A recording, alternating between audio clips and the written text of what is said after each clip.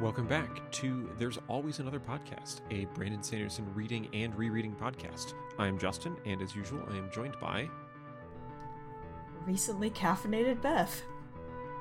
Preservation Sam. Yeah, Caleb. Hi, Caleb. Okay. Yeah, we are, we're rattling off the... we're rattling off the recordings here. We've had a couple in a few days to get through part one of Hero of Ages. We're finishing up the part today, and I'm glad we've got these first few under our belt, and I'm looking forward to continuing on. Sallying forth. Yeah, it's weird that we've completed part one of the book. It's a good 140 pages, and we're still very much in setup land for where we're gonna keep going forward to. Yeah, we're done with part one of the book, and we haven't even seen... Well, never mind. There's only one chapter in which we've seen Ham. That is true. Gotta keep watch out for that. They didn't describe Always. his sleeveys. I keep calling Brandon they. Brandon's a he. They. I'm tiptoeing. I don't know. Him and his army of editors forcing him to change the ash mounts. I mean, at this point, Dragonsteel is a reasonably sized production team, but the Cosmere books, the main ones, are just Brandon Sanderson, essentially. Brandon, we are transing your gender. Get they them'd. We've declared it. Do not resist. All right, with that, we're going to get started. Yeah. There's nowhere else to go from there. Exactly. Yeah, that's the mood. It's either we say something that's very relevant to the book, and so I say, with that, we'll get started, or we say something that is in no way relevant to the book, and I just hard shift gears anyway. All right. Justin as Shepherd. Exactly. I should go. I should go. I have that mug on my desk. It's right go. there. Justin, please don't go. I won't be able to hear you. Yeah, no, that's fair. Then I'll just come back and start the dialogue all over again. Welcome back to There's Always Another Podcast. No! Can it wait? I'm in the middle of some calibrations. About to say it, Beth. God damn it. You found my one weakness. All right, we'll get started here with chapter 10 as part of our reading today. I was going to say, now that we've spent a minute segueing into Mass Effect. Yeah, let's really focus up. So, the chicken nuggets of pure allomancy. Yes, Yeah. The nuggets of pure allomancy. It's nugget is one of those words that only gets used in 2 or 3 scenarios. They are either made out of chicken or valuable metal, and that's it. Yeah. Do not mix them up. Or occasionally a nugget of information. True. Mm. Well, we got some nuggets of information here about these nuggets of pure allomancy. Mm. Yeah, so this is Sazed.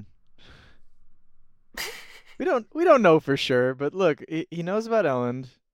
He says do not instead of don't, and he's humble. So he's just... What else do you need? I think it's worth pointing out something that I didn't really realize until very recently. But there was a lot of talk about what would be the obvious answer as to who the Hero of Ages is in this book. And I think it is interesting that Sam and I have both just completely given up on the idea that the main character we thought it was for 2 books, Vin, is just no longer an option. That does seem like I accept that you are now both all in on this theory, and we're going to be checking back in on it. It seems like the epigraphs are more and more getting you locked in on this, but I'm going to be curious as to how the events of the book itself, the real-time plot, are going to affect that, because right now, Vin is definitely the one doing the most heroing to verb a noun. It's Druffle. I'm changing my vote. Okay, Could be now we've Druffle. got controversy. Druffle.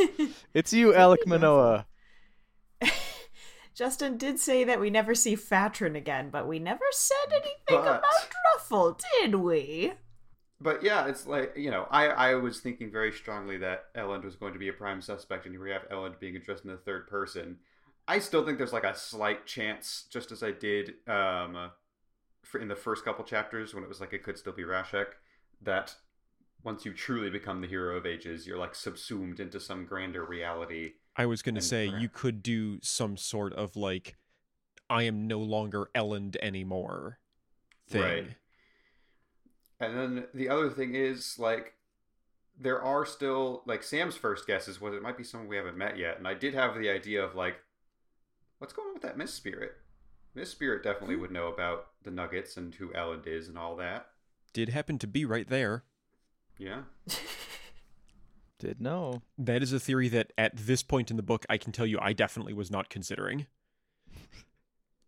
It's a little buck wild. Could be, but some of these twists have been. That is true. We've seen some weird stuff. All right, so with an eye towards Sazed apparently being our ultimate hero of ages, let's see how Sazed is doing. And the answer is still having a crisis of religion. Still murdering the entire collective global memory of these religions. Wait, is he? He's not using his copper mines anymore. I don't think he's overwriting anything necessarily. Well, here's the thing. Like, if he dies, those copper mines are just, useless. They're right. Good for shadowing Allomantic use. Whereas the stuff that he's writing, if he finds a discrepancy, he just crumples up the page and throws it away like hot trash. Right. So we do know that the keepers all collectively have all of the information, but they do definitely have their specialties and their areas of focus. So yes, if Sazed is not around to have this deep look at the religions of the past, there's a good chance that the collective knowledge of them would significantly decrease. He's sad. He's coping in his own way. I get it. Yeah, it's rough to read through. It is. Poor guy. And we also, I think, get more confirmation here. The first time we see him doing this, it's kind of like he is coming at it from a logical perspective, and he waits until he sees like a direct contradiction and then says, okay, this one's not it. But here we have him like kind of stretching in terms of, well, I have to cross this one on the list somehow. So, its optimism just doesn't fit with the fact that the world sucks. So that makes it not work. And you can tell that he's really being a lot more vindictive about it than his kind of logical thought process is giving off.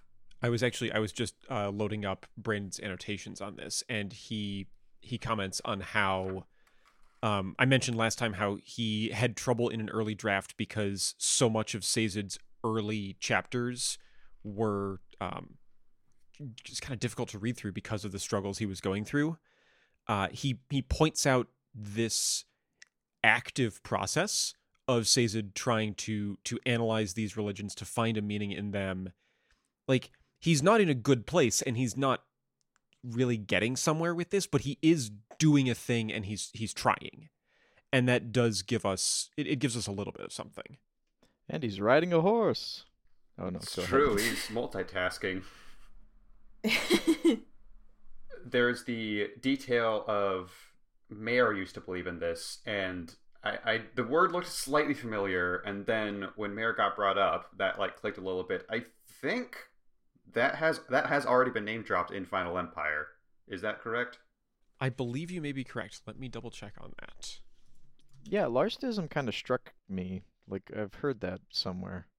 Yeah, I think he preached it to Vin at one point. Yeah, I believe so. I think that was one of the ones he was talking to Vin about.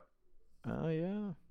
I wrote down some of his religion pitches, not actually, all of them. The point where we've heard the Larster religion before, one of the things that it is known for is its very short marriage ceremony. Oh, yeah. Oh. This is the faith that ostensibly Vin and Elend are married under. Now that Sazed has eliminated it, does that still count? Oof, that's Yikes. Marriage annulled.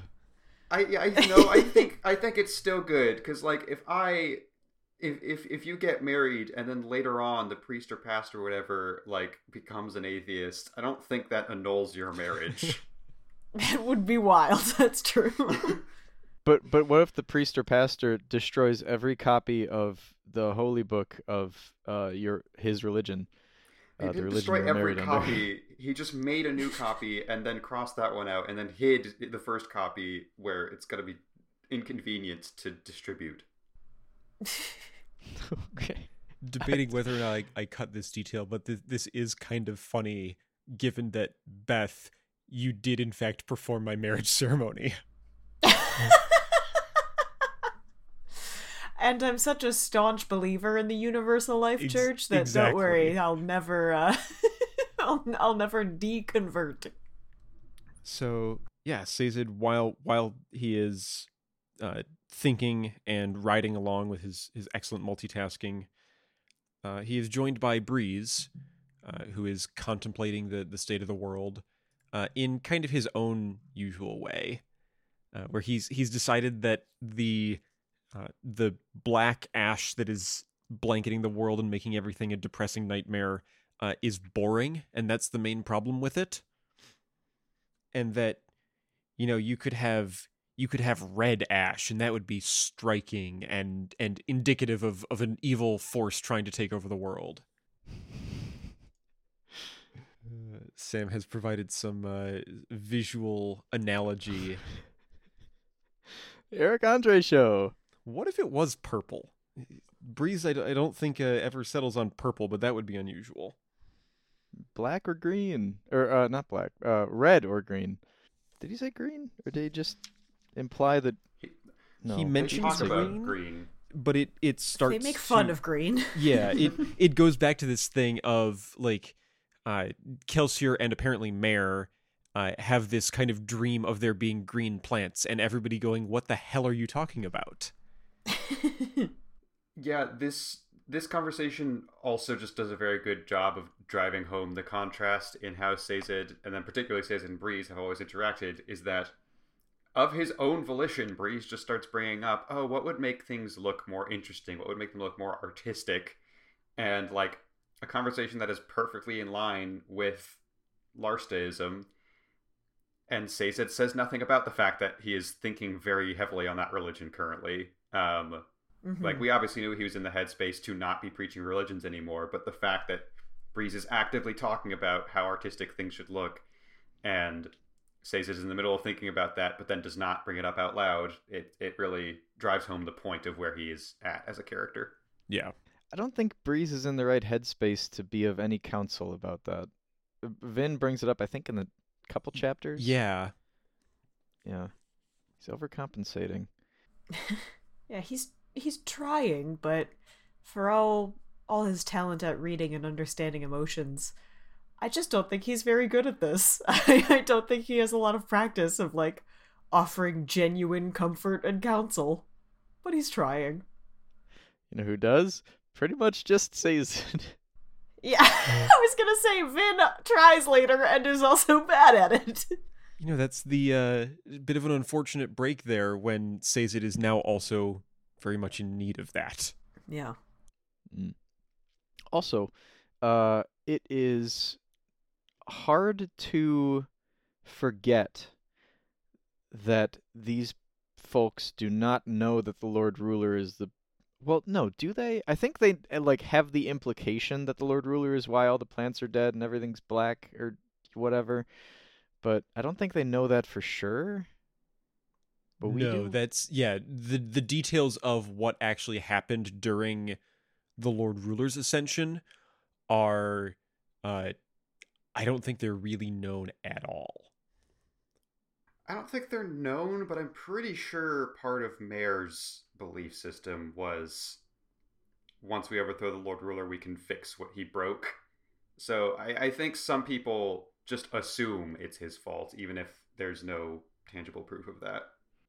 How do I get rid of the mists? I know. I'll move the earth closer, or Scadrial closer to the sun, and boil off all water in the entire world because mist is water vapor.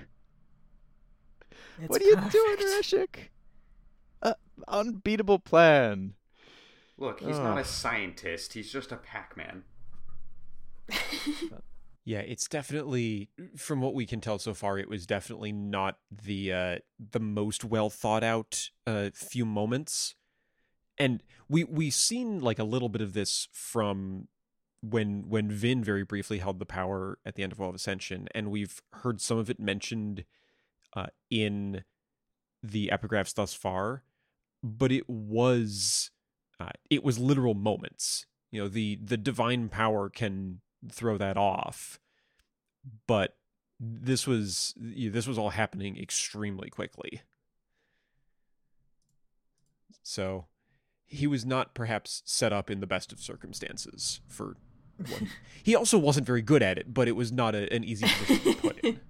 I just want to imagine a farmer now, just like out in his field tending his crops, and then all of a sudden the mountains sprout up from nowhere, and the ash is falling, and what the fuck? Yeah, no, not a good day. So shortly after this time between just Breeze and Sazed, this is now the other perspective of where we left off at the end of our previous section. They are rejoining the main body of the army, along with Elend and Vin and the others. We have a brief appearance from Captain Goradel, who is one of those small characters who has continued to reappear. So good to see him again. Makes me smile. Yeah, no, it's fun. And we also have an appearance from someone who is moving very quickly and also pink, because Alrianne is here. Who could it be? And Breeze says, "Oh dear." It's Lady Kliss. God, I wish. I do like the note, though, that like she does look kind of silly on a battlefield or in an army camp with her, big frilly pink dresses. But she is a very good horse rider. And when she is riding over to meet them, they do note that she is a good rider and knows what she's doing there. So there's a brief reunion where she's deciding if she's going to be undignified enough to go give Breeze a hug. So apparently this is still a thing. Breezy. I also like Sazed's note that if there was anyone more brazen with their allomantic powers than Breeze, it's Alrianne, who is just like, we've just returned and reunited, and I'm going to be drastically rioting you to make you feel happy and excited to see me again. What a pair. Before we move on too much, there is another little detail of the Sazed Breeze conversation that was wild to me, which is that they're talking about the mists and how the world is ending. And Sazed goes on a little rant of like, it's all natural, probably. It's all like, this is just how the world works, and it's cold, and that's why the mists are showing up. And I think there's a little bit of acknowledgement of then why aren't the mists going away in the summer? But the other thing is, Sazed, there was a mist spirit that told you about the Well of Ascension prophecy and told you that you needed to stop Vin from going in and releasing the power. Why now do you think that all of this is just natural? Yeah, there's a little bit too much agency. Your studies were supernaturally changed so that you could be manipulated. That's not weather patterns. There's a little bit of X-Files going on here. Now it must have a rational explanation. It's a perfectly rational explanation for all of this. You saw an alien, Scully! So yes, they are reuniting, and we get to see the crew kind of come back together here. Sazed and Vin reunite, which I always like to see. Those two are good for each other. Yeah. That is true. Vin is a person who kind of knows when to let silence do its thing. Mm-hmm. She is very good at that. Yeah. At the end of the scene where she just leaves, Sazed, Mare's drawing of the flower, just mic drop, You gotta know when to, Exactly. Yeah, this is, we saw a little bit of Sazed trying to explain to Breeze that he wasn't feeling like he used to, and apologies for if I'm bringing the mood down, sort of thing. But with Vin, he actually is a little more, I guess, vulnerable in terms of discussing what is his place in the world. We start the scene with him. He's shaving his head. He's getting dressed in his terrace robes, and it's like that's part of a world that doesn't exist anymore, but it is something that still means something to Sazed. And as if to drive that point home, we are told that he's wearing his steward robes, but we're not even told what design is on them. That's true. We don't actually know if there is perhaps some alphabetical motif. She's away from Mike, so she can't even say it. Beth! All of the joy has been wrought out of the descriptions of Sazed's clothing. Because of the L. Not the V, the L. No, we've got too many alphabetical motifs now.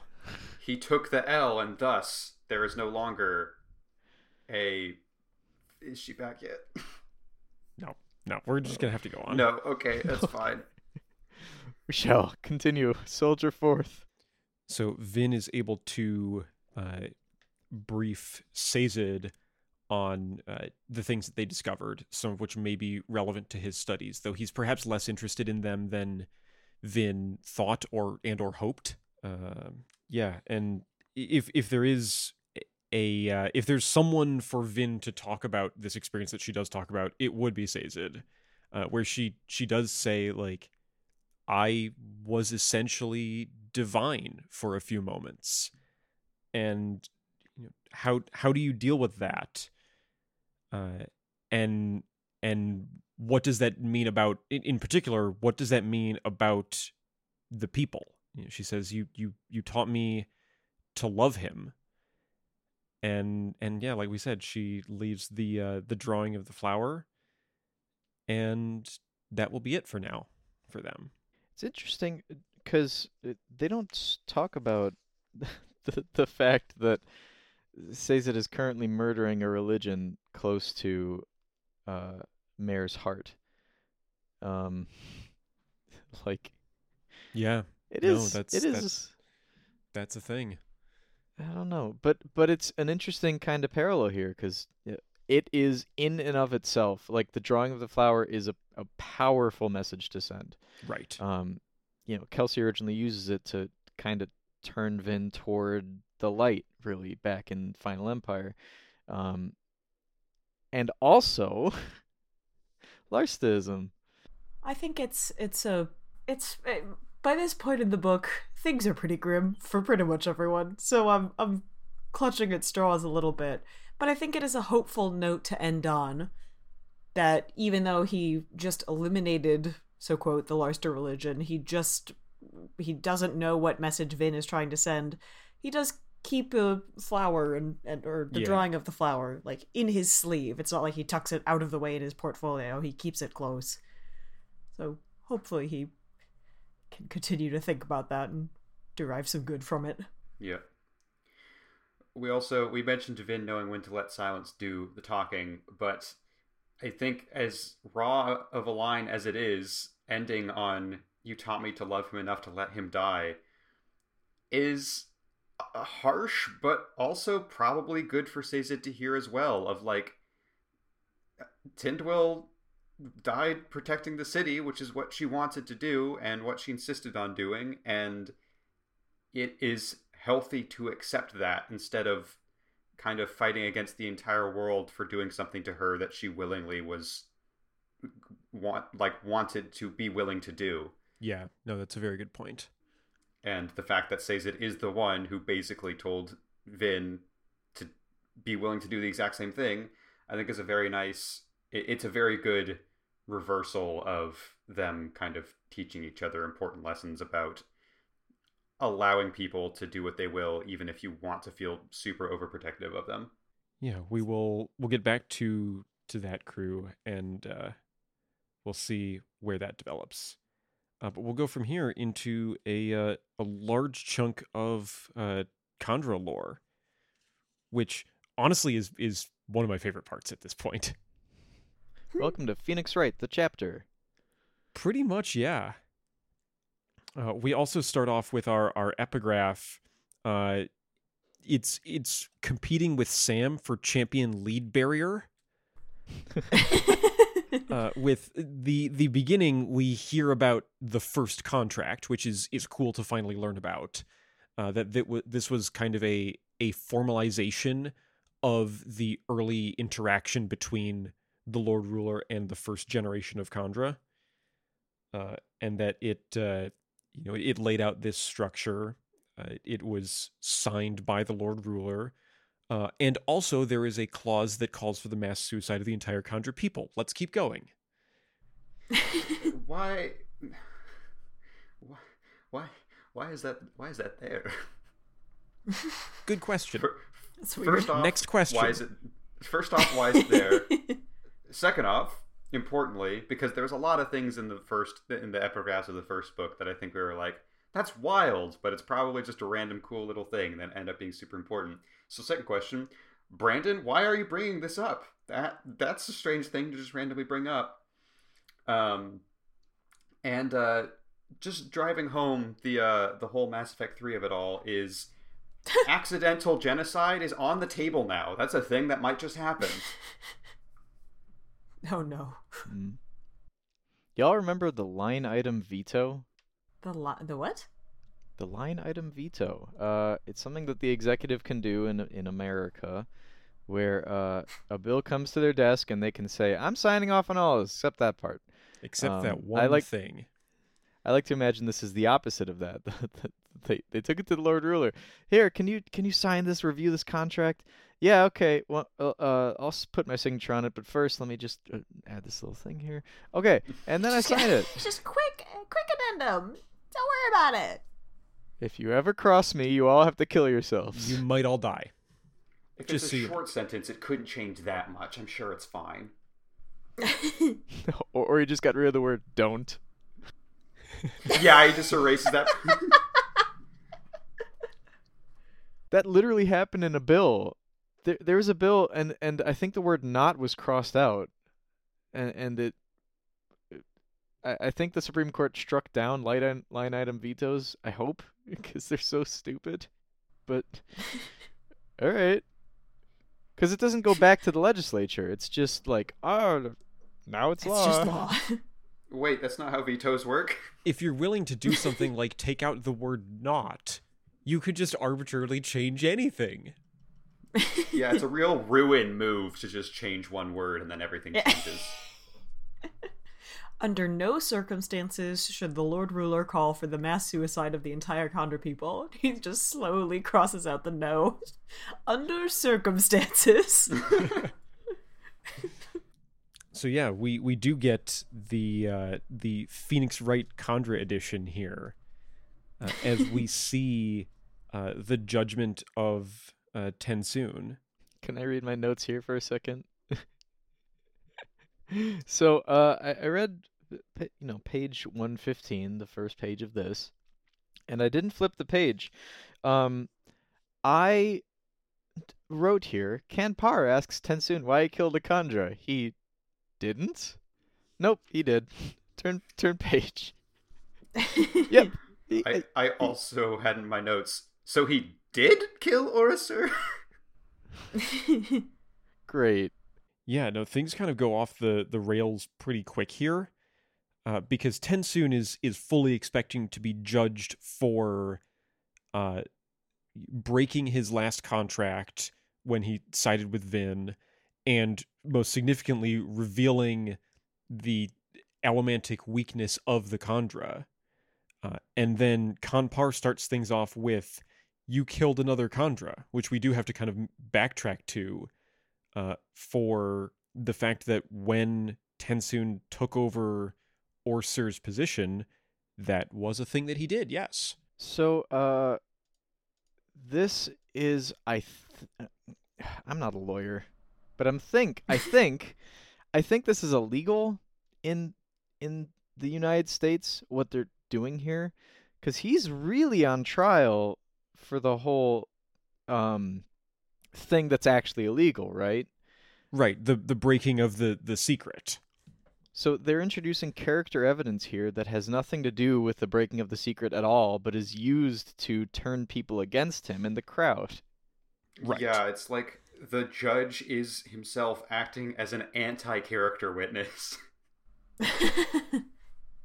What a dick. What a fucker. Yeah, and this is kind of a weird way to start this off, because as TenSoon points out, it's not actually illegal. Like, it's bad. They all agree that it's bad, but the contract says that Kandra can't kill humans, and apparently says nothing at all about killing other Kandra. Oh, Lord. Semantic arguments. And that there's the additional element of when he did kill Orsur, he was following his contract as ordered by the Ventures, and he was assigned to the Ventures by Kanpar. So I think TenSoon has a very valid argument here. He certainly does. Imagine saying no to Zane. Right. Like, just... But the contract... I do appreciate when TenSoon is thinking about the plan to imitate another Kandra. He goes, Vin never even suspected me. Who would? Certainly not me and Sam. Certainly I'll admit not. that. And then I also appreciate that the rest of the Kandra are like, oh yeah, that was a wild swerve. I wouldn't have seen that coming. I felt validated in not having any idea about that plot twist because all the Kandra were also shocked by it. But if this is going to be one of those kind of wild mock trials where everything is just getting all mixed up and emotional arguments are the weapon of the day, TenSoon gets one back when he brings up that Kanpar, again, as the one who was apparently assigning these contracts, gave a contract for a Kandra to Kelsier, who was planning to kill the Lord Ruler. And, like, that seems like a pretty well-known fact among the Kandra, probably even at that time. So yeah, that was kind of wild. Oops. Thanks, Hunfor.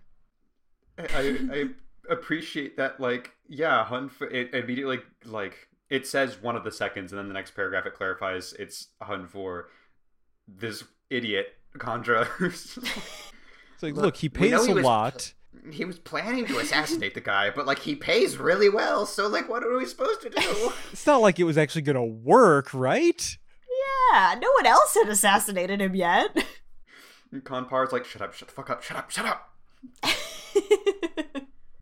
So, with that line of argument kind of breaking down, Kanpar decides that it's wise to get back to the thing that actually was the problem, and the way that TenSoon broke his contract, revealed these secrets, etc., etc.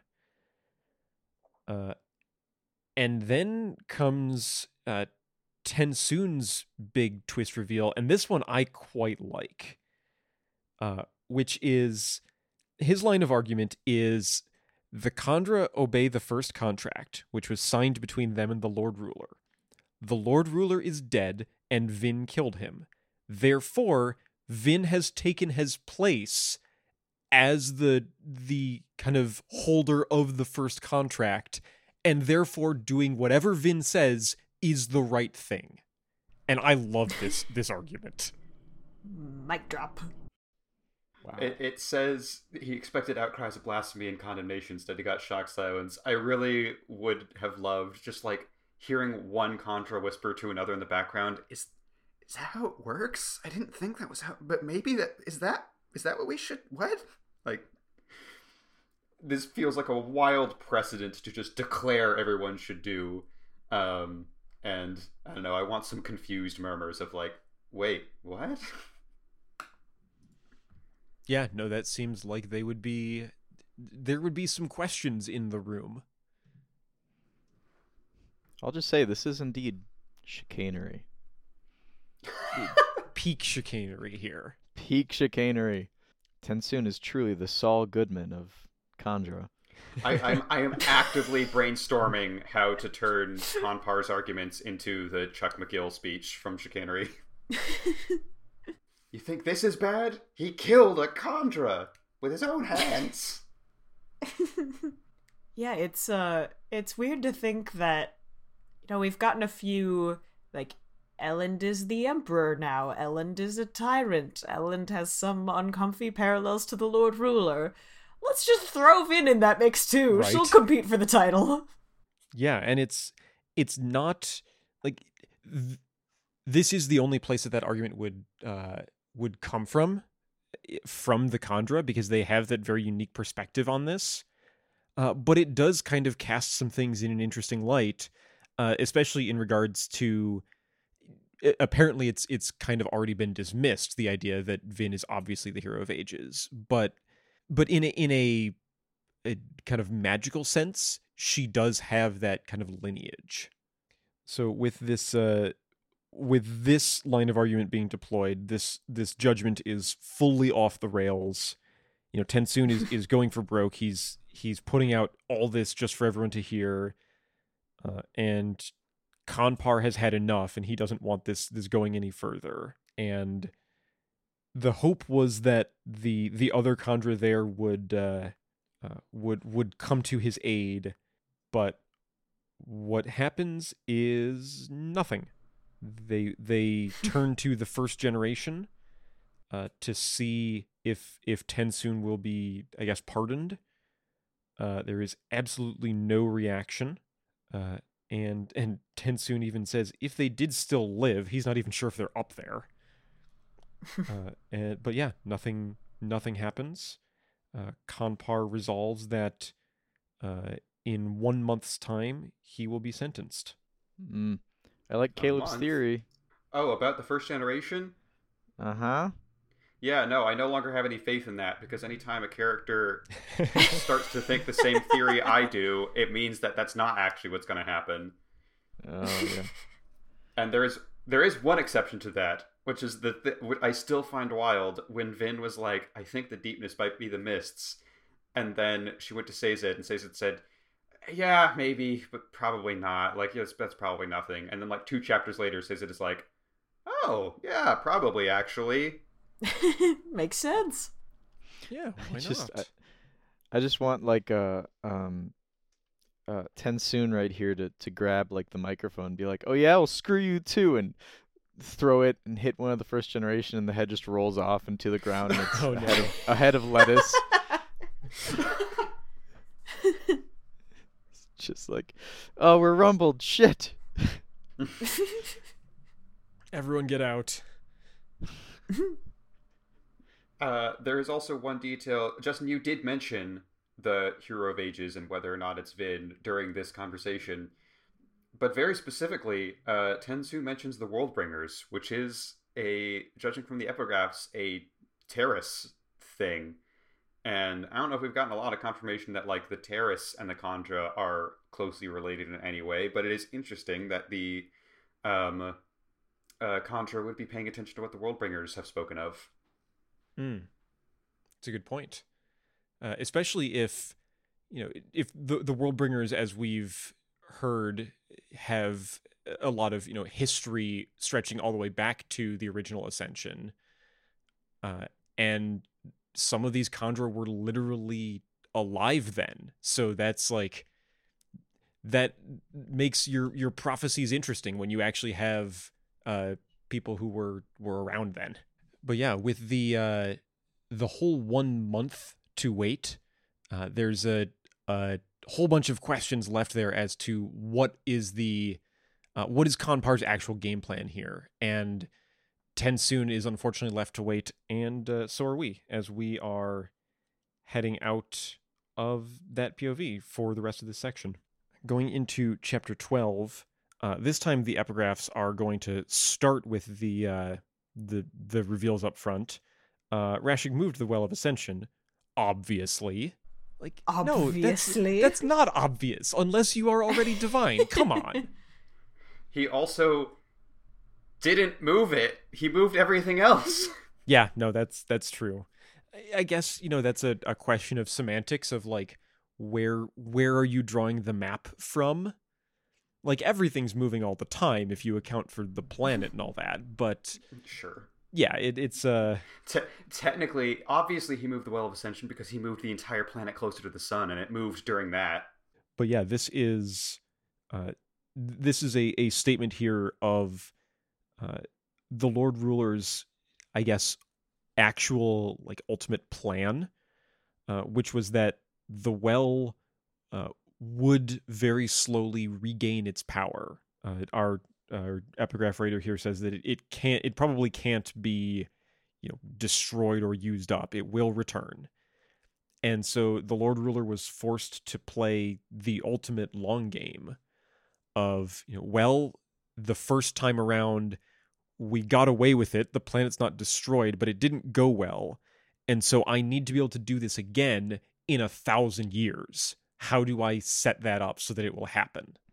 Dictatorially. In the process, we do also get final 100% definitive confirmation that the shack was built on top of the well, Credit Shaw was built around the shack, and Luthadel was built around Credit Shaw, which is very, very heavily hinted and theorized at the end of Well of Ascension, but here we have the epigraph writer definitively telling us that is how the chain of events went down. Mm-hmm. In chapter 12, we are now returning to Vin and Elend, who start with some time just to themselves before they get to the meeting that is imminent. And Vin is worrying about Sazed, which is touching in a time like this when there is a whole lot in this world to worry about. I also like the note that now that Elend is a Mistborn and has access to things like pewter to keep him awake for this long, it's not a reaction of, oh, that's how Vin has been doing this. The reaction is, I have this power, and she's still pushing herself way too hard. Now I understand more that Right. she should not be like this. Yeah, exactly. I already kind of knew that, but now I definitely know. So we mentioned this looking back when we saw Sazed and Breeze interacting, but we see it now, is that Breeze is perhaps not as subtle as he thinks, and Vin is more perceptive than she lets on. Is that Vin thinks that Breeze is trying too hard. Is that he's putting on a front of his, snarky kind of happy-go-lucky personality who just cares about the finer things and nothing else. But Vin can see that this is an act, and that he is afraid and worried, and is trying to help his friends by not showing that. And more broadly is giving up. They're all kind of giving up one by one. Yeah, that's we have the kind of meta knowledge of looking at our progress through this book, but if people are starting to give up now, that's worrying. Yeah, it's just part one, guys. we got to keep it up for at least a couple more parts. You can always ungive up, During this conversation, Vin also notes that one of the signs that Sazed has given up is that, he was the only one of us who had faith, and he's lost that. Elend tries to pull. He's like, the only one of us with faith? What about this? I belong to the Church of the Survivor. And Vin's like, no, Elend. you don't. Yeah, come on. Yeah, but as they are going off to their meeting, it's a bit of a flippant note, but Elend thinking to himself that he's going to fix it, because that is the job of the Emperor. It is the Emperor's only job to make everything better. Good luck. Oh my god. And then he tells everybody we're all fucked. He tells Great job, everybody Elend. we're all fucked, and then he goes, so let's think about someone who is better at this than I was. Tell me about that guy. Yeah. No, We got to this get is- there first, though. Yeah, I know. We got to get through the part where we're fucked first. Right. So we see a full scale planning meeting. This is a thing that Brandon calls out in the annotations as we get these once per book as a distinct scene.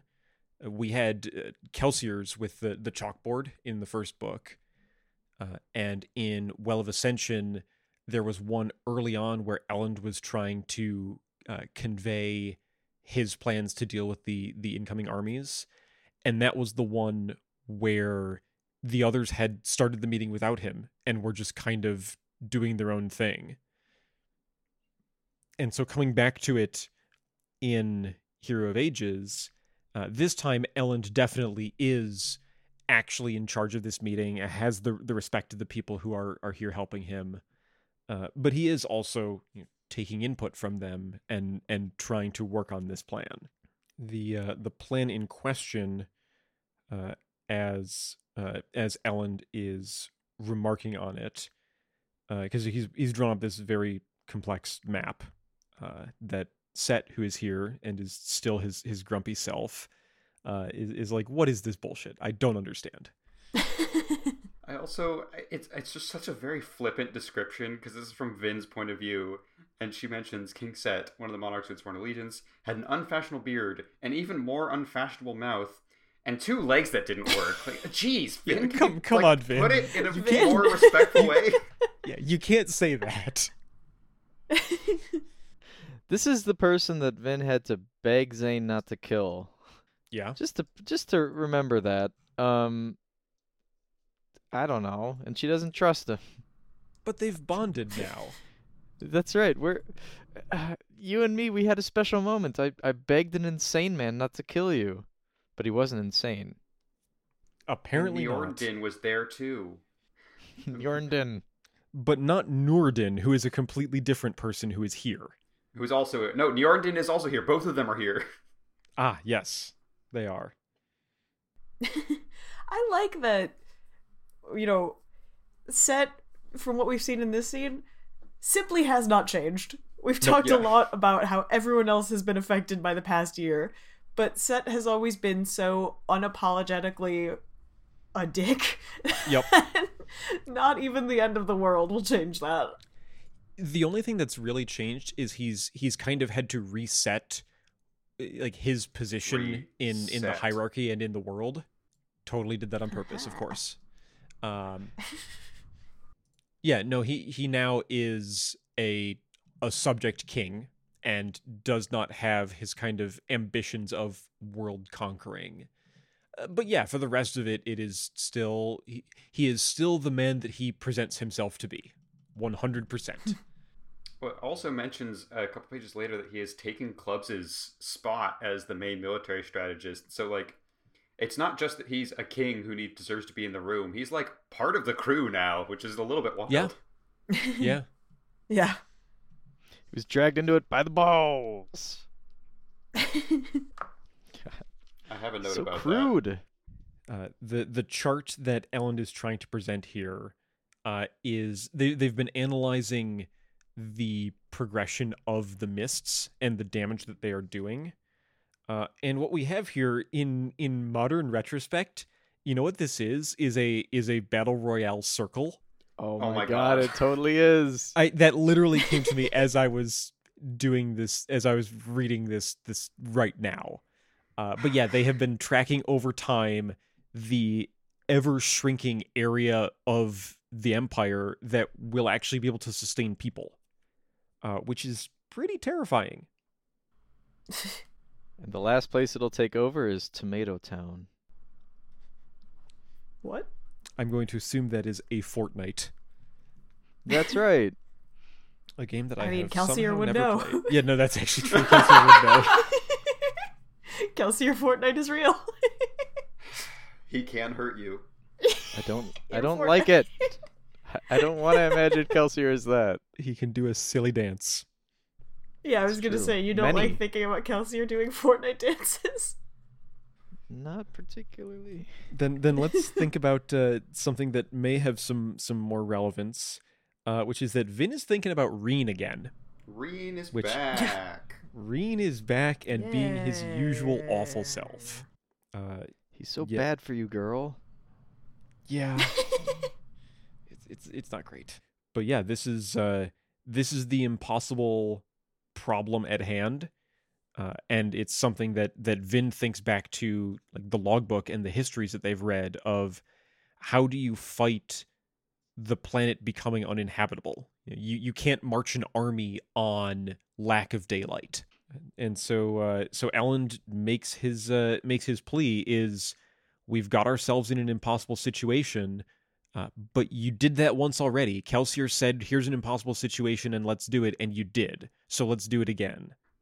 Yeah, Set does mention that he didn't get recruited, and I just want to point out, if this were a situation where Ellen said something and then a bunch of different characters said things before Ellen spoke again, then the word "them" would be a lot more clear. However, Ellen speaks, and then Set says he didn't recruit me. I got pulled by my balls in this little fiasco.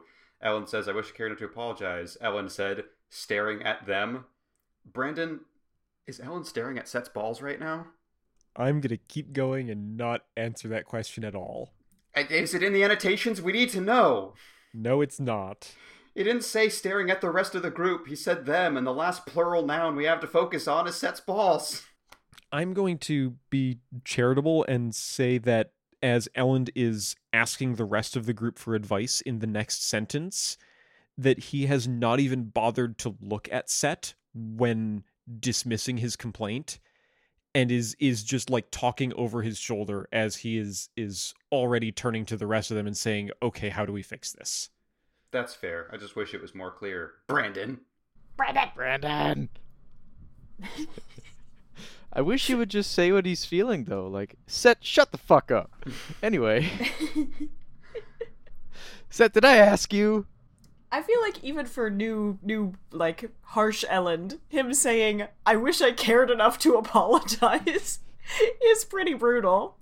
Yeah. Yes, but I also feel like that's the perfect way to respond to Set. Like, Set would be like, that's fair. Fair enough, yeah. Yeah, no, if you're gonna, if that's playing Set's game, and he's gonna respect that. Just reminded of all the memes that take like the introduction of like Disney movies or like the Wii Sports voice and turn it into no one asked. Pretty much. No one asked. So in this this group here, looking that Elend is looking for advice from, we do have, you'll be overjoyed to see the return of Ham. Yes, who I took notice. Is, of course you did. Who is doing some of his thinking. Vin points out that, again, with her read on people, that he has gotten a little more, I guess, concerned. He's not quite as much for the banter, as it seems like there's a lot on his mind. And he's going to start trying to solve this from a more practical perspective of, can we find something that will grow, that will sustain us? And there's some back and forth on this line. They're kind of forced to admit that they don't really have the resources or the time to answer this question. So it will perhaps not be the way to go. I won't lie. Ellen says, I doubt we could feed an entire empire on mushrooms, and he's probably right in terms of feeding an entire empire. But in terms of the, how do we not all starve? Ham has a fairly good plan here. I actually really think this is a really smart idea.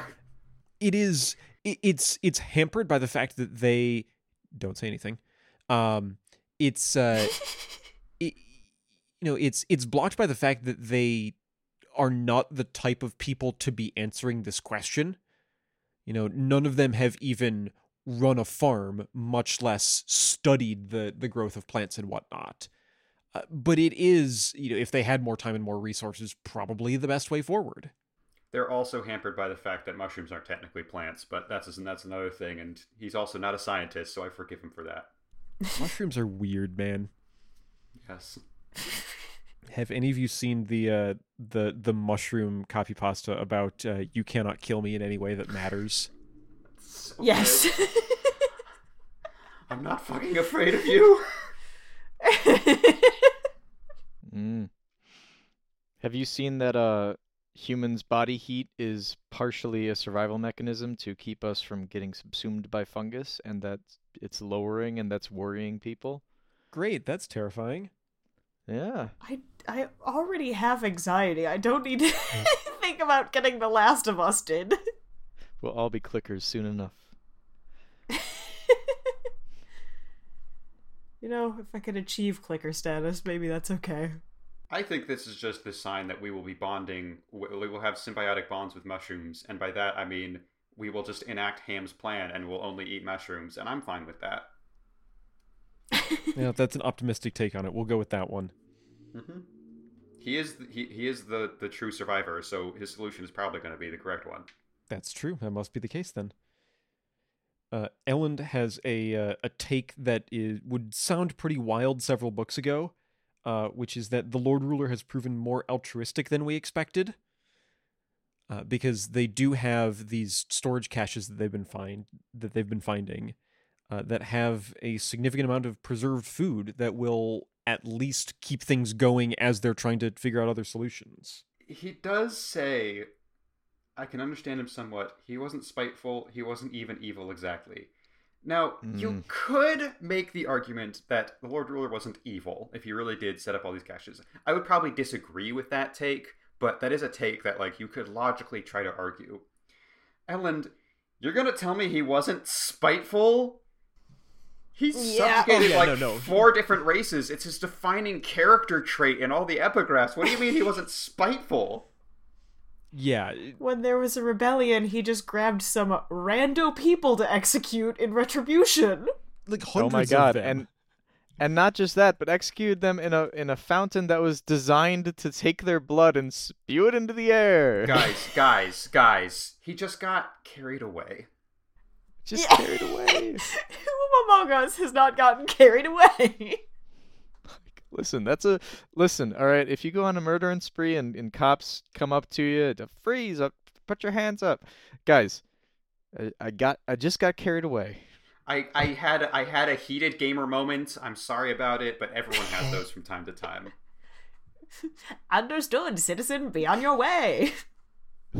Yeah, we move on to the kind of more practical next step, which is that Fadrix City is the next target indicated by the Lord Ruler's little puzzle cache things. And so they will be marching on Fadrix, which Set is overjoyed to hear. And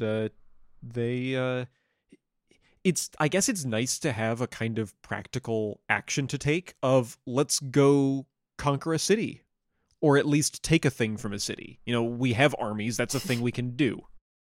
We do get a brief mention that all of these caches have had some special thing.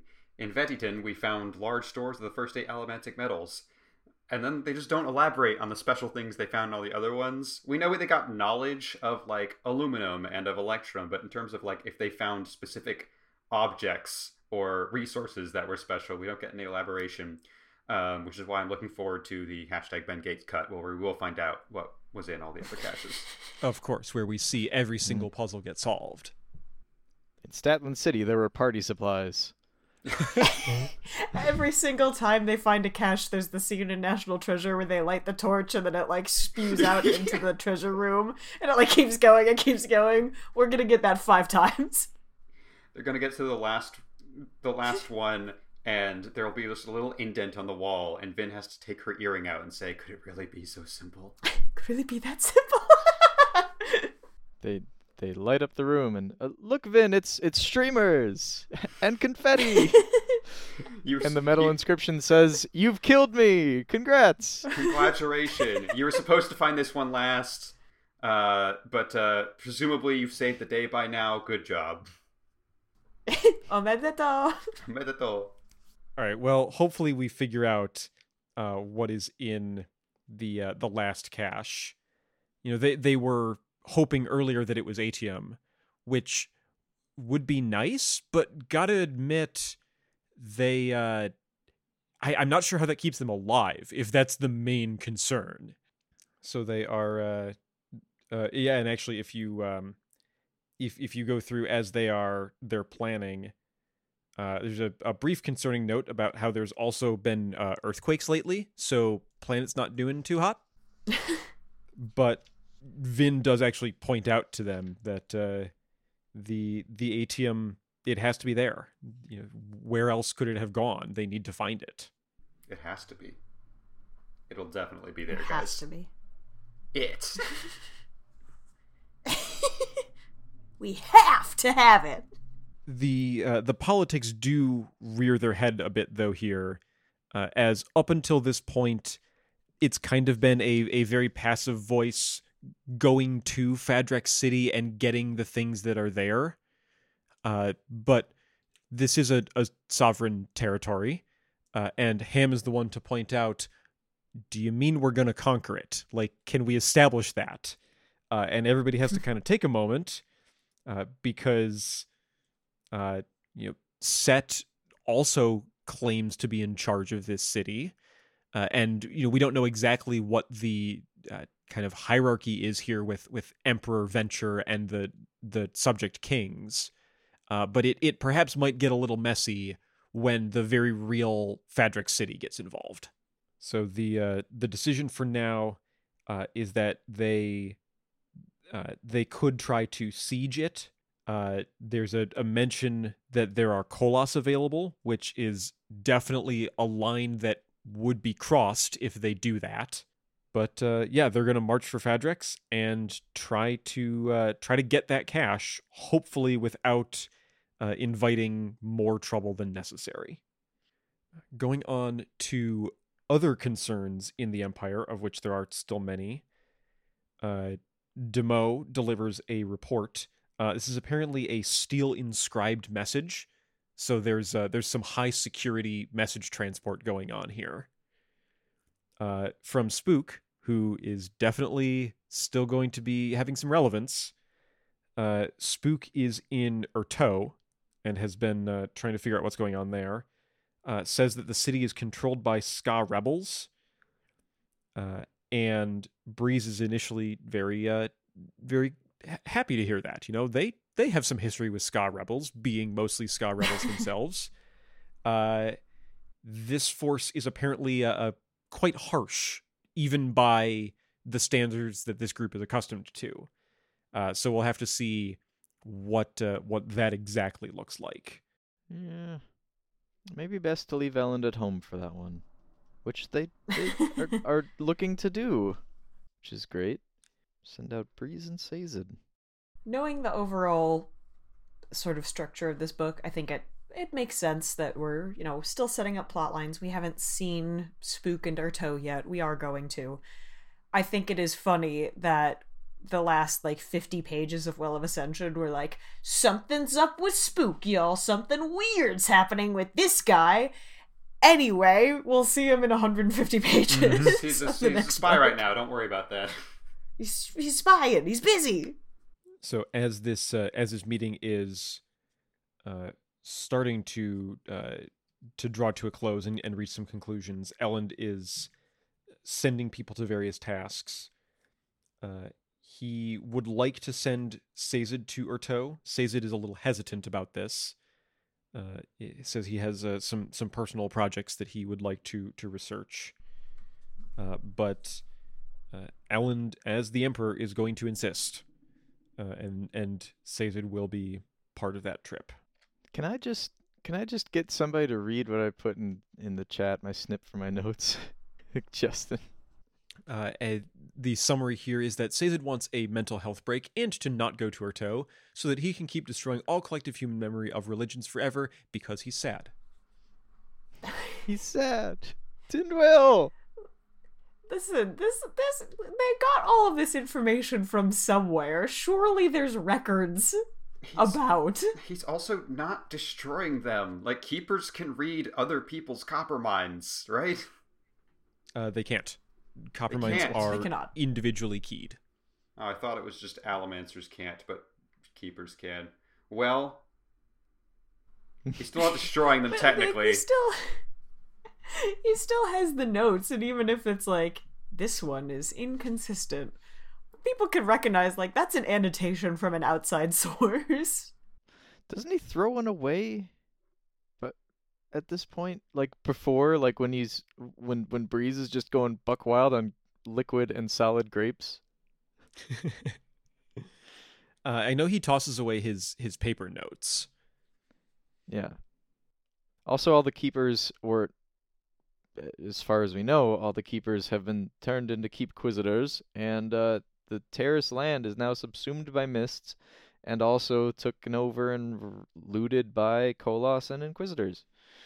Yeah, So, that is a good point. One of the very last things we saw in Well of Ascension before the mad dash to the end of the book was that the Terrace homelands have fallen, and there are some escaped refugees, but not overall a good place.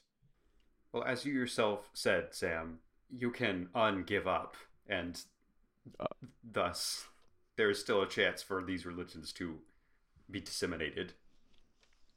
I'm hoping we get there. Well, I feel like we will, in some form. But I mean, it's going to need to happen if Sazed is in fact writing our epigraphs. Yeah. We also have Elend completely failing to read the room by emphasizing, Sazed, don't forget, you're the holy first witness. Don't you want to be the ambassador? And then I love Sazed's expression was unreadable. There's just like a beat of silence, and Sazed goes, very well, I shall do my best. Sazed is probably very, very good at being unreadable when he wants to be. Yeah. So the final part of this group meeting is an interesting one, which is that Elend is, of all of the kind of pseudo lineages that we have involved here, with Elend as the new emperor, with Vin as the one who killed the Lord Ruler and all that. Elend also kind of has this bit of succession of Kelsier as the kind of planner and leader of this group, and having barely actually met the man and knowing the man in particular, that's a hard place to live up to. And so Elend, it's posed as a kind of question for his sake, for like, help me understand Kelsier, but it also does just kind of pull this group together again of, you know, how did he do the things that he did? How did he bring all of you together? What kind of a person was he? Breeze says he was completely insane, you know, which I think when they're willing to admit that is a bit of a mood turn for the positive for this group. But first we get Demo. He was Lord of the Mists. Shut up. You knew him. I mean, you didn't know him well. He controlled your sword, whatever. But come on. It makes sense to me that the person who sees him as a literal, like, religious figure would be the first one to speak up. I feel like that checks out. Yeah. And then Elend, devout member of the Church of the Survivor, says, no, not that. I don't care about that. I do also love that, like, the introduction to this is Elend says, there's one last thing I need to ask of you all. And Set is the one to ask, and what is that? And Elend brings up Kelsier. And I really wanted Set to be like, okay, so do I have to be here for this, or can I go now? Can I just leave? Can I go? I do really like this scene. I think it's a nice, like you were saying earlier, Justin, continuation of grappling with Kelsier's legacy, and, you know, Elend being able to use that legacy while not trying to be Kelsier himself. There's a sort of bittersweet attitude to it, because I feel like the Elend of Well of Ascension would have been like, and here's why we should remain legitimately hopeful for the future. Whereas this Elend is like, I don't care if you're pretending, I just need you to project this front for the rest of our people. Which is a little bit of a bummer. But it does, you know, after we've had so many explanations of, like, Sazed is giving up, and Breeze is giving up, and blah, blah, blah. It is nice to see everyone sort of come back together and rally, as it were. Mm-hmm. And it's very, very nice. And I think our biggest, like, beacon of hope for the character is Sazed is the one to say he would have told us to laugh more. that moment warmed my Yeah. heart a little bit. Yeah, absolutely. Yeah. Believe in the me that believes in you. That is kind of what we get here, isn't it? A little bit. But that's not a bad thing. I love that kind of character archetype. It's great. Yeah. So yeah, on kind of the first hopeful note for this particular plot line of the Empire and their forces, that is where we leave this off, with the groups being set to their tasks, the crew here remembering Kelsier, and we will see what they can accomplish. Unfortunately for us, we have one more chapter before we end here, and we're back to Marsh, who is not in as good of a place. No. Yeah, it's doing bad. Our annotation, very quick, we get a note about hemalurgy, which death is involved. Marsh described it as, quote, messy, which is apparently not disturbing enough. And from the very little that we've seen so far, I would believe that opinion. Yeah. Yeah. Correct. Also, important detail, because Sam, you brought up earlier that the epigraphs often use do not instead of don't, but we do have an it's here. We have an IT apostrophe S. Maybe complicating things. Into chapter 13, which, as we've seen from our Marsh chapters, is typically quite short. This is a really cool visual to start the chapter of Marsh is thinking, is going through his own thoughts, but because Ruin isn't particularly focused on him, Marsh has just been sitting here for hours and is like getting almost buried in ash in the process. It's a good thing that this is a good starting visual, because if this is ever adapted to film, it's the only visual for this chapter, because it's very explicitly mentioned that he cannot move, otherwise Ruin will be paying attention to him. Yeah. That's one of those questions to the screenwriting team that I don't envy, of how do you portray the things that Marsh has been going through so far, because I mean the physical actions that we've seen him take aside, the interesting bits are the thoughts that he's trying to live with in the moments when Ruin doesn't have complete control. It's all so screwed up. Poor Marsh. Yeah, it really is. Yeah. Yeah, he's not doing very good. We do get a little bit of perhaps Koloss lore. He notes that them filling their stomachs is more important than what they're eating actually being nutritious, which is just an interesting little detail as to how they work. And even Marsh is wondering, how is Babby Koloss formed? Yeah, what is the process here? There's very little known about them. Marsh probably knows more than most with his connection to Ruin, and presumably having wielded these Koloss armies, but he still doesn't know a whole lot. We learn that Marsh now has what Sam says is charitably called a fuckload of spikes, has gotten 10 new ones. Mm-hmm. How even? Yeah.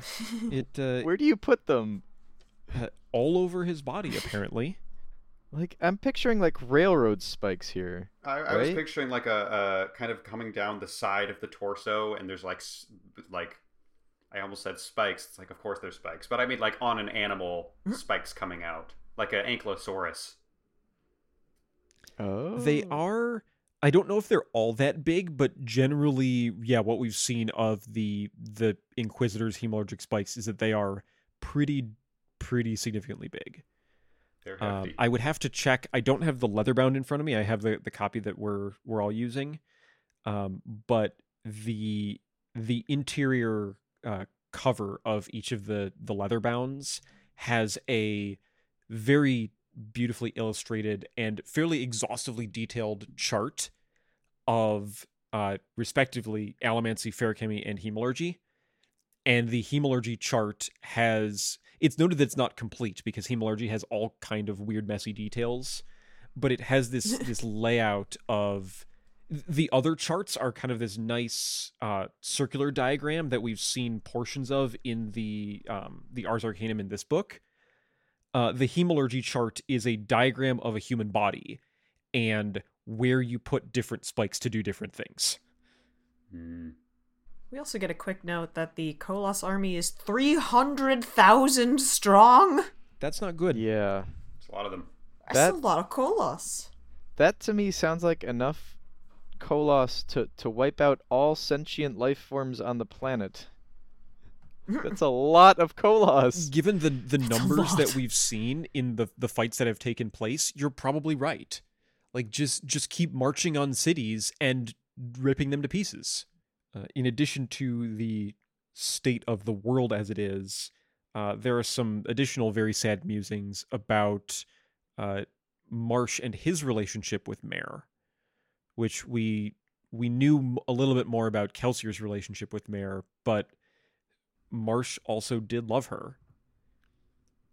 And things have gone so very wrong from there, I'll just say. A little weird, but okay. I'm in love with my brother's wife. We did And already they're know both that. dead.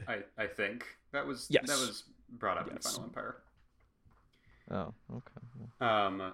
It is a little bit not funny to me, but Marcia's like, she fell in love with Kelsier, and Kelsier's the one who didn't give up, and Kelsier overthrew things while I had given up. And it's like, you did give up for a while, but Marsh, you did rejoin the rebellion. You were vital to defeating You've Lord played Ruler. a significant part in the development of this world. In fact, it's very interesting that, he thinks at one point, you failed Kelsier, you killed the Lord Ruler. In terms of, physically killing him, Marsh, you were much more instrumental in that than Kelsier was. No, that's very true. And I do, as sad as this chapter is, I do appreciate that in kind of a counterpoint to Dockson's last thoughts. Here we have Marsh being frustrated with Kelsier is the key thing keeping him sane right now. I think there's something very bittersweet about that, kind of grounding him back to the world. Yeah, the specific line of, "Damn you, Kelsier, can't you leave me be even in death?" It's a good line. It is. Yeah. And we see as this chapter and this episode in part conclude, Marsh has what little plan he can put together, which is that he knows that Ruin probably has power and vision over all these things, but as far as Marsh can tell, cannot see in his own mind. And so that's kind of his one last refuge, is he's going to bide his time, save his energy, and try to have just one moment of control, and kill himself and remove the key spike that he learned about, and take himself out of the equation and see if Marsh thinks that he is now a key piece of Ruin's plan, whatever it may be. And so if he can disrupt the plan at just the right time, maybe that's enough for the others to succeed.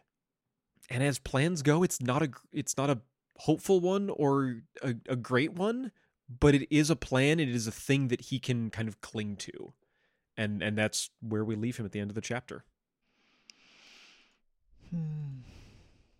Poor guy. We keep saying it, but geez, does Marsh's life suck. Yeah, it's not great. In order to distract from the depression of this chapter, I would also like to commend Brandon for, like I said, it would suck to try to adapt this scene to screen, but Brandon did a very good job of an entire chapter in which a character does not move a muscle is one of the most interesting chapters in the book so far. Yeah, no, that's Yeah, fair. there's a lot to chew on here in 3 pages. Yeah. Well, yeah, 3 and a bit. 3 and change. So yeah, that's where we leave part 1, which has been in our past couple of books, kind of a setup for what plot lines are we going to be following through this book. So now we have the Empire and it moving towards both Urteau and Fadrex in various combinations, as we saw in the maps. We have the things that Sazed is dealing with internally. We have things that Vin is dealing with internally. We have this periodic reminder of Marsh and what is lurking in the background. We have things with what Marsh is doing internally. Yup. Yeah, only. We have a mention of Spook and his the spying that he's been done, and we're going to see that become relevant as we move towards those cities. And that is pretty much where we leave ourselves here, with the world kind of starting to come to pieces, and a group that is going to try their best to fight against this primal force of nature. So with that, I think we need to move into our post-reading segments. Not a lot in terms of cast. Did we have entirely returning characters at this point? Not quite. I didn't pick up anybody. I have a couple that I didn't cast last time. I'm going to cast this time, and then technically, if you want to cast Hun Fur, he would be. Yes, a good we did have some Kandra voices that appeared. Yeah, Caleb, if you want to fill in a gap or two, I remember there were a couple that you were waiting on. Yeah, sure. I'm not sold on my new TenSoon casting, but I think it could be fun. I think it could also be fun to have this actor voice TenSoon in Well of Ascension, and then it's a fun surprise when we get to see him in person. But I was like, all right, it has to be someone who looks just kind of like a generic guy, just kind of a random guy. Since that's presumably like TenSoon just like gave his best approximation of what a human looks like when he got these new bones. And we also need someone who's good at like dramatically yelling, and I could see him in like a big chamber full of these alien creatures and giving a still very dramatic performance yelling at Kanpar. So for now, I might change it later, but for now I've cast Adam Driver as TenSoon. Okay. All right. He's a very good actor who also just kind of looks like a guy. That is true. He's character preset number 3. a little bit. And then I have I did go into the voice actor realm for all of our other Kandra. I went back and chose Yuri Lowenthal for Varcel just because he's just good every time you cast him in something, and he's perfectly fine doing the smaller roles, so I'll let him do that. For Kanpar, I have T.C. Carson, who is known for being the voice of the old Kratos before the new 2018 one. He was Kratos from God of War, and he's also Mace Windu in the Clone Wars series. And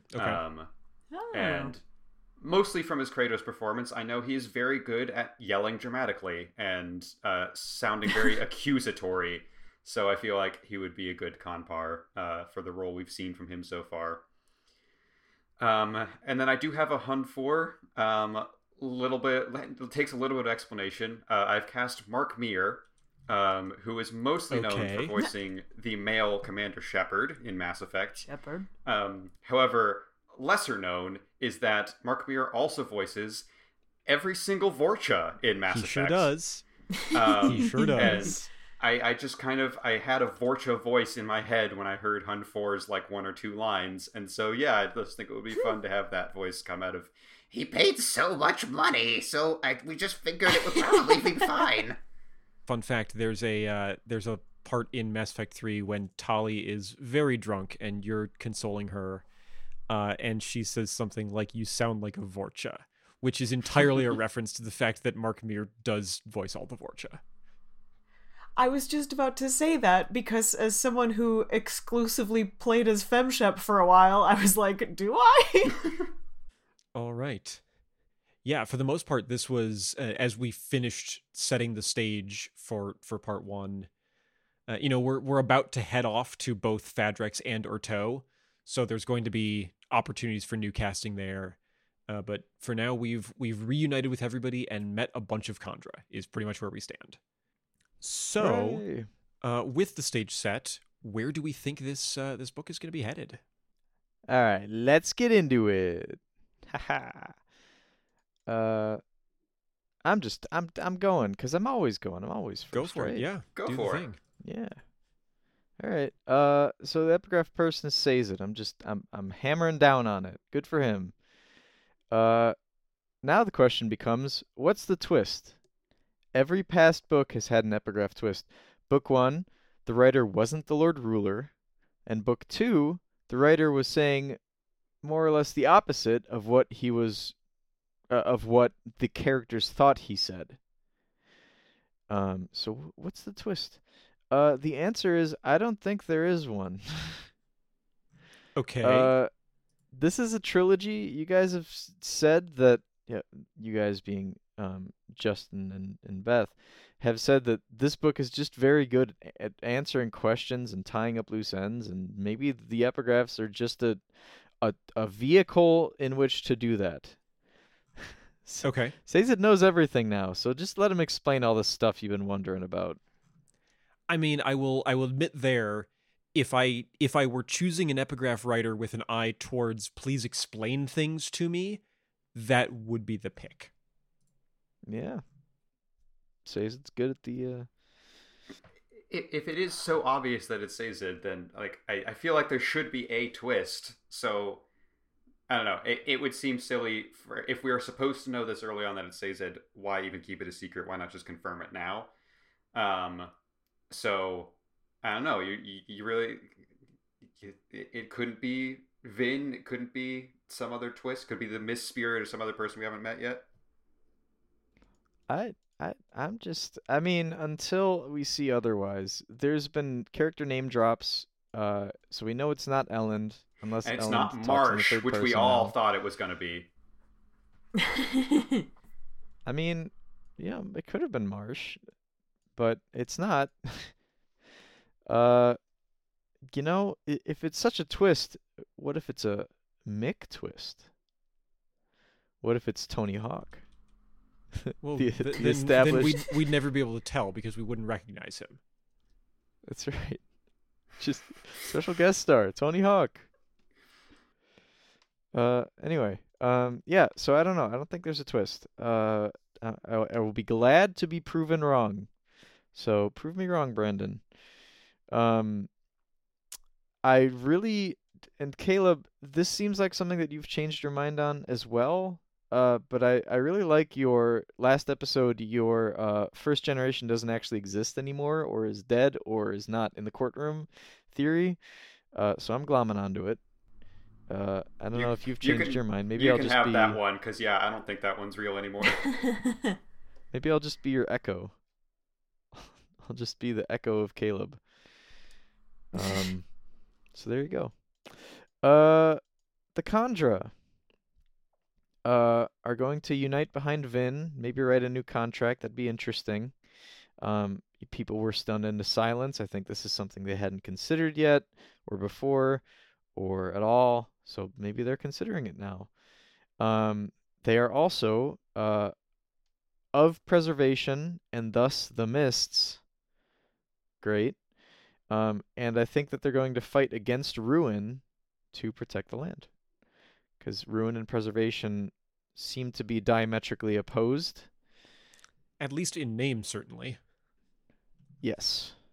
So, well, and he's even like, Tensoon says it to Vin. He's like, you are of ruin, we are of preservation. So we already know, at least dogmatically, they're of preservation, but we've been taking some stuff literally. You know, we went Guardians of the Galaxy. God exists, so... you know, I don't know. Vin would never sign a new contract with the Kandra because that would require her to actually read the contract that she signed with the Kandra. Oh, right, yeah, Yeah, you know, someone has She's to- incapable of that. Someone has to sign the contract and then die and say this contract goes to Vin. That's the only way she can get a contract. Yeah. Well, that's literally what's happening here. I know. Well, that's what happened with Kelsier. Exactly. But that's what's funny is the parallel, because that's literally what Tensoon is arguing. It's the Kelsier argument. All right. So, let me see. There's not a lot to take from Fadric City or Urto. We have preliminary scouting reports. We have Set's general impression. I don't have enough information to make a prediction yet. But I think it's going to be a slog because Urto and Fadric City both have front of book maps. So I don't think it's going to be a one and done, in and out, 20-minute adventure thing. So we'll see how that all goes. All right. Now let's get into it. The mists. Caleb, you brought up the mists last time. I did. Let's get into the mists. I'm not asking you to join this. Okay, Like you asked me to join this. There you go. I want to talk about the mists because you talked about the mists and it made me think about the mists. So, the echo continues. The echo does continue. The echo moves on. The hum goes on forever. Now, before I begin, let's again mention that moving Scadrial closer to the sun to get rid of the mists is the dumbest fucking idea in the history of the planet, literally. But alright. I want to fix the problem now. Okay. You go, Rashik. He only had 3 seconds to do anything, so he kind of had to fix the problem He now, had or not to. at all. Let me do this. Wait, shit, no. That seems to be how it went. Yeah. All right, so I want to talk about Year Zero. Justin's gonna fight me because Year Zero in my mind is the second best concept album in the history of concept albums. And Scenes from a Memory, I'm putting at number 3. Okay, So- we will have that battle later. But there you go. It's also set in 2022, so there's that. If you don't know the story of Year Zero, there's a lot. Basically, America bad. America worse, Shit, and man. then God comes down from the sky and wipes everything out. So speaking of coming down from the sky, it reminds me of the mists. I'm now realizing there was something they reminded me of, and it never quite struck me. They remind me of the presence. So like I said, Year Zero has a long story. It kind of ends with the presence. The cover art of the album gives you an idea of what the presence looks like. It's a hand coming down from the sky. People start seeing it. They don't know what's going on. I'll keep getting into it later. It brings about the end of the human race. So, picturing the mists as the presence is fun for me. So, there you go. It's also a better way to imagine how dangerous they are in my mind, so I'm doing it. Okay. So, there you go. Back to actual predictions briefly. I'm jumping all over the place. It's fine. I've had 2 cups of coffee. I said last time that the mists are preservation. This is strange because it's not really doing anything preservation-y. It's killing everything by That making is a bit it of dark. a contradiction there. Also, interesting is Marsh & Co.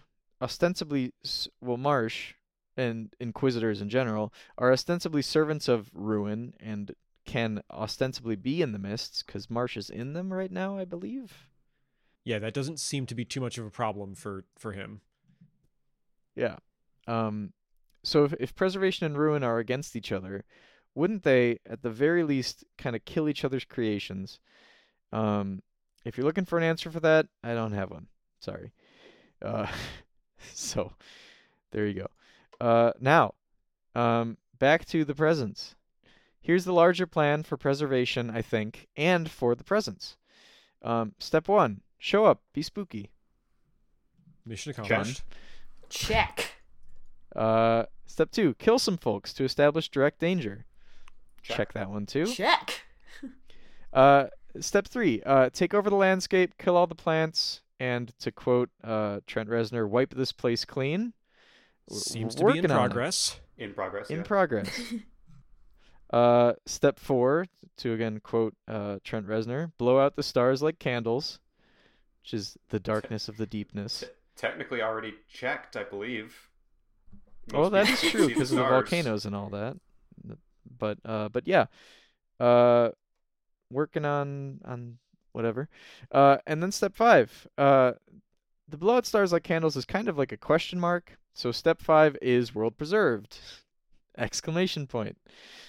I don't know how that preserves the world, but that seems to be the general plan of preservation. Turns out most gods don't give a shit about humans. Um, I'm assuming preservation is kind of the same. Just kind of wants the world to be left how it wants. They're kind So of there you go. different scales, aren't they? Yeah. Different measures of success. Right. Stop ruining my world or I'll wipe you out forever. So in this case, preservation appears to be trying to make the world a better place for Kandra and Kolos. Kolos apparently don't need to eat anything of health value to survive. They need to eat stuff. I don't know. Relatable. Yeah. For me, it's frozen pizza. Kandra are likewise scavengers, but prefer corpses, which there will be ample of in the new world for a while.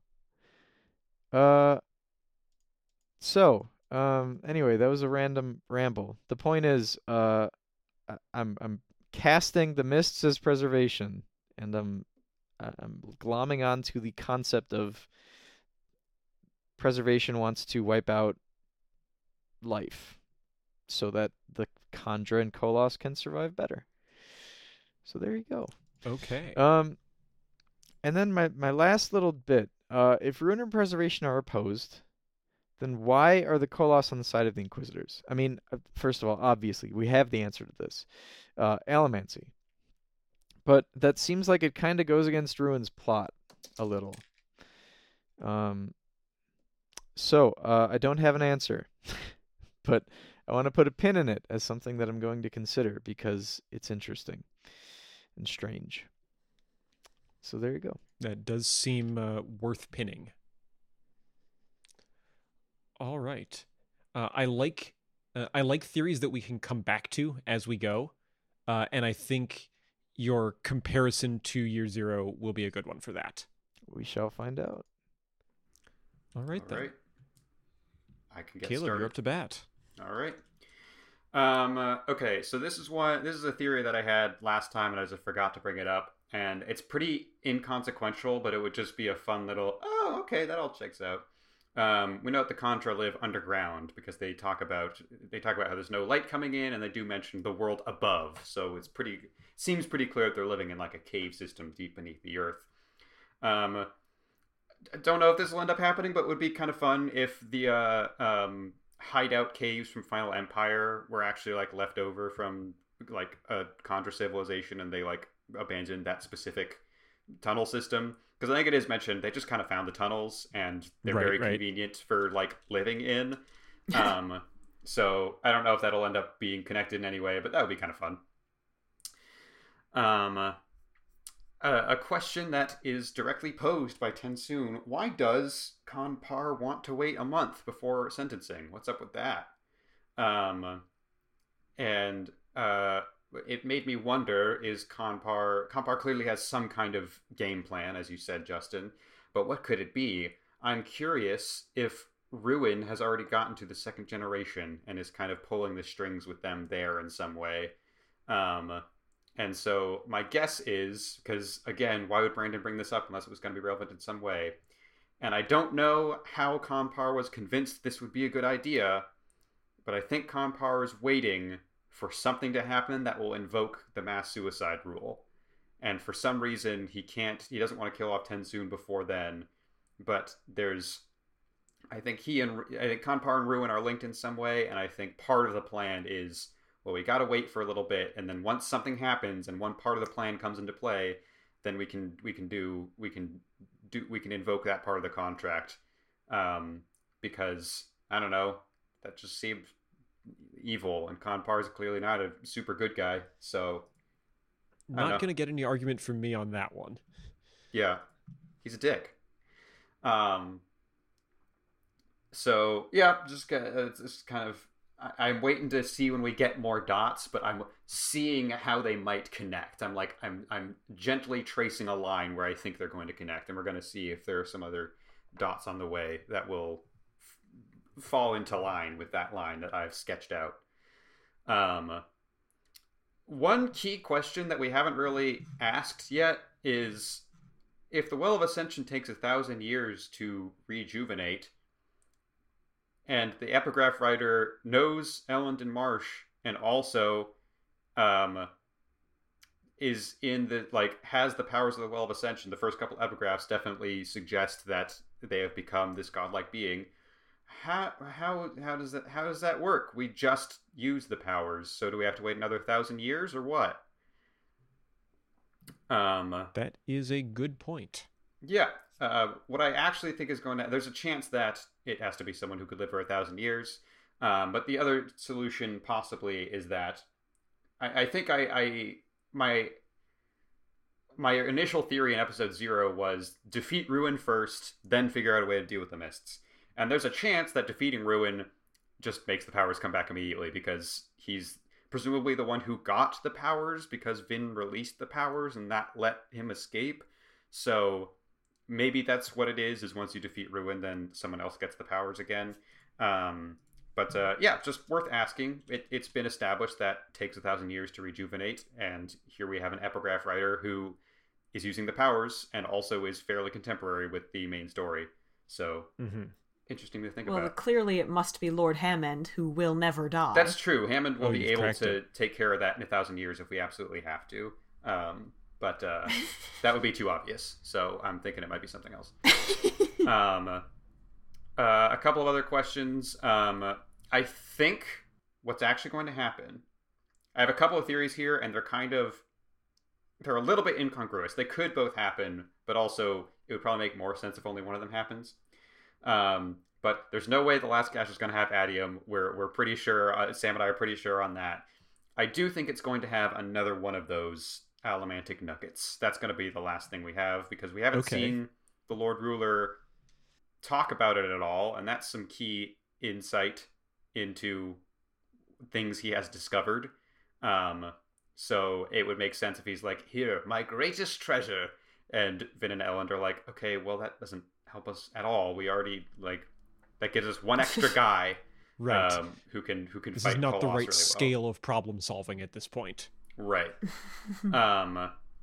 And then kind of as a counterpoint to that theory, these could both happen. But the interesting thing is that Reen came back, and for a while, Reen was speaking like Reen always has, of just being this voice of anxiety and don't trust anyone, don't be like that.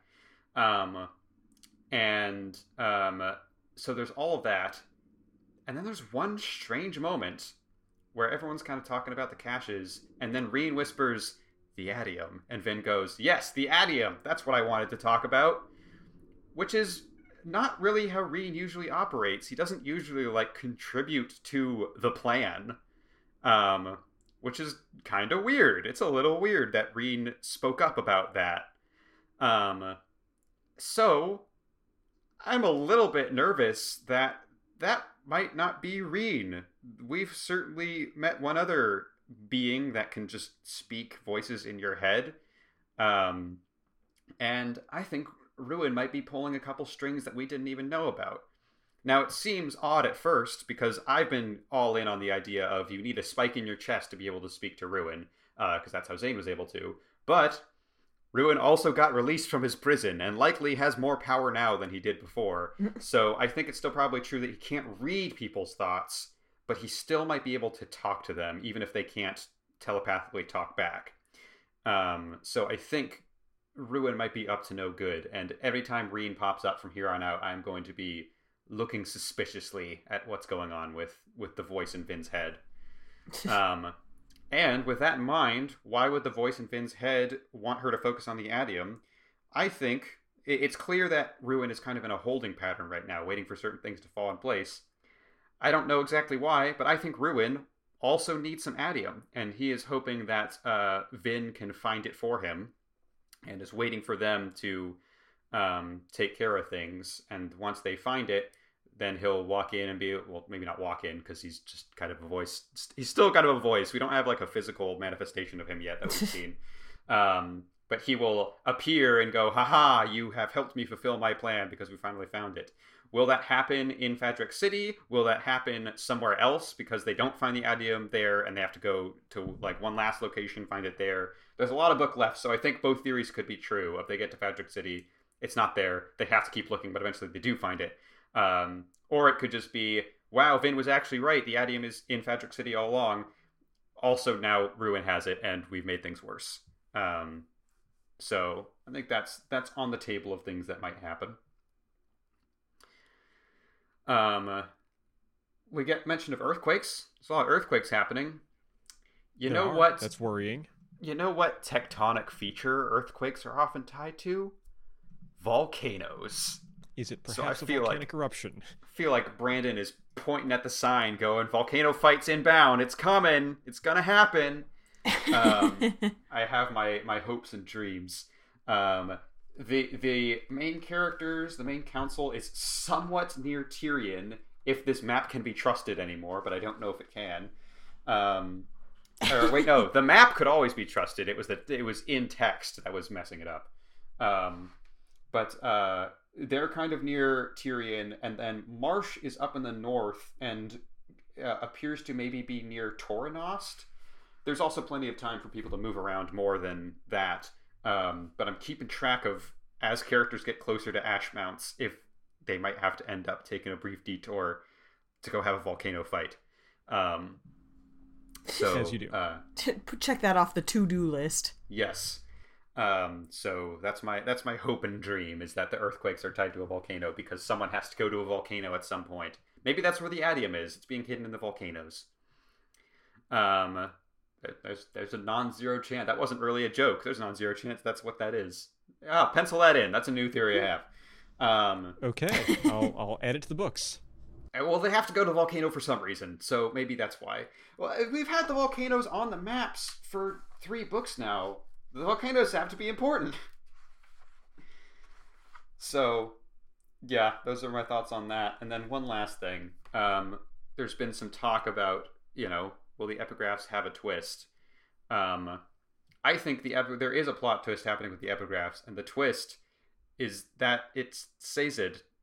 I feel like it seems obvious now that the theory has been proposed so early on, but I did have to put a lot of work in to come up with my theory in episode 1, and I feel like it maybe is not as obvious to the average reader as it was to me, who paused the book to go back and look at 47 different epigraphs to see where the clues are pointing to.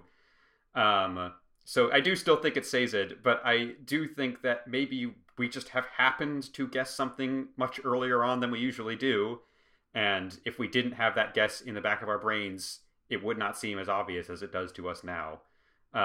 So I think it's Sazed, and I'm very excited if that ends up being right, because I think there's been some good foreshadowing to it that, my Attack on Titan brain notwithstanding, I don't think is actually that obvious. So yeah, I'm still on that boat, but I think it'll be fun when that happens, rather than tedious and obvious. I was gonna bring up earlier that when I first read this trilogy, I read it blindingly fast. Yup. I did not stop for much analysis or prediction. And by this point in the book, I was like, okay, it's Vin, right? It's the hero of ages. Like, come on, what are we doing here? Yeah, we did think it was Vin for 2 whole books, and here we are with the book, looking at the book Hero of Ages, and Vin is on the cover still. Right. I don't think it's obvious that it's Sazed. I think there's just very small, subtle clues, and I have picked up on a lot of them, and that's what helped me formulate my theory. But I don't think, to the average reader, every single one of them is reading the epigraphs and going, obviously Sazed. It has to be. So yeah, I still think that's the case, but I don't think it's necessarily going to feel boring if it comes true. That's how I'm feeling. That being said, in terms of more clues, Brandon, why would you have Sazed shaving his head? Could it be because his hair is white and you don't want to bring that up because that would be a big clue? You want to hide that? Maybe at one point, Sazed will stop shaving and it'll be like, wow, my hair is a lot whiter than it used to be. Because as a reminder, one of the epigraphs does say that Alendi's hair also turned white at a young age, and that was one of the reasons Quan thought he might be a Hero of Ages. Yeah, that's all I have on that. I am also all in on Sazed being the epigraph writer, and I am excited about it. Yay! All right, then. I like where we are leaving this off, then. I'm feeling strong, feeling confident, feeling ready for part 2. Cloth and glass, is it? Cloth Yes. and Cloth glass and glass. is part 2. Spooky. I do actually have another mini theory about that if I'm allowed to share it already. I'm not going to stop you. Yeah. I feel like, for one thing, I could be making this up, but that middle symbol on the page there, I don't know if I've actually seen that particular allomantic symbol before. The other ones look very familiar, but that middle one is strange. But anyways, the words cloth and glass make me think that this chapter will be focused on both diplomacy and war, and that's kind of what the meaning of the part is. Cloth is Sazed, and did they clarify Breeze is also going to be there? Sazed's crew heading up to Urto to try and take care of things diplomatically, and then glass representing daggers and weapons and war, and that will be representative of the siege on Fadric City. Okay. It's the symbol is not in the quick reference chart. Unless I'm blind. I'm going to answer We've that got- question for myself with a more complete chart, if I can. We got Electrum, we got gold. Left is gold, right is Electrum. Middle is not in the back of the book. It might be just a part of the Steel alphabet. I assume it Right. is, but it's just Yeah. interesting to me that I have been looking at these symbols, and I saw one that was like, Okay. I don't know if I've seen that one yet. It's been 2 books and I haven't seen that. Okay, so I have confirmed what the symbol is. Let me look. What are the alphabetic meanings of the other two and not the allomantic ones? Yeah, if it's just CAG, that's going to be a slight bummer if I feel like I've discovered something and it's just, well, you've just never seen a word that starts with A before in the part titles. All right, so I don't know exactly why those letters were chosen. It does appear like I'm gonna ponder that myself. Maybe I'll have an update for next time. But there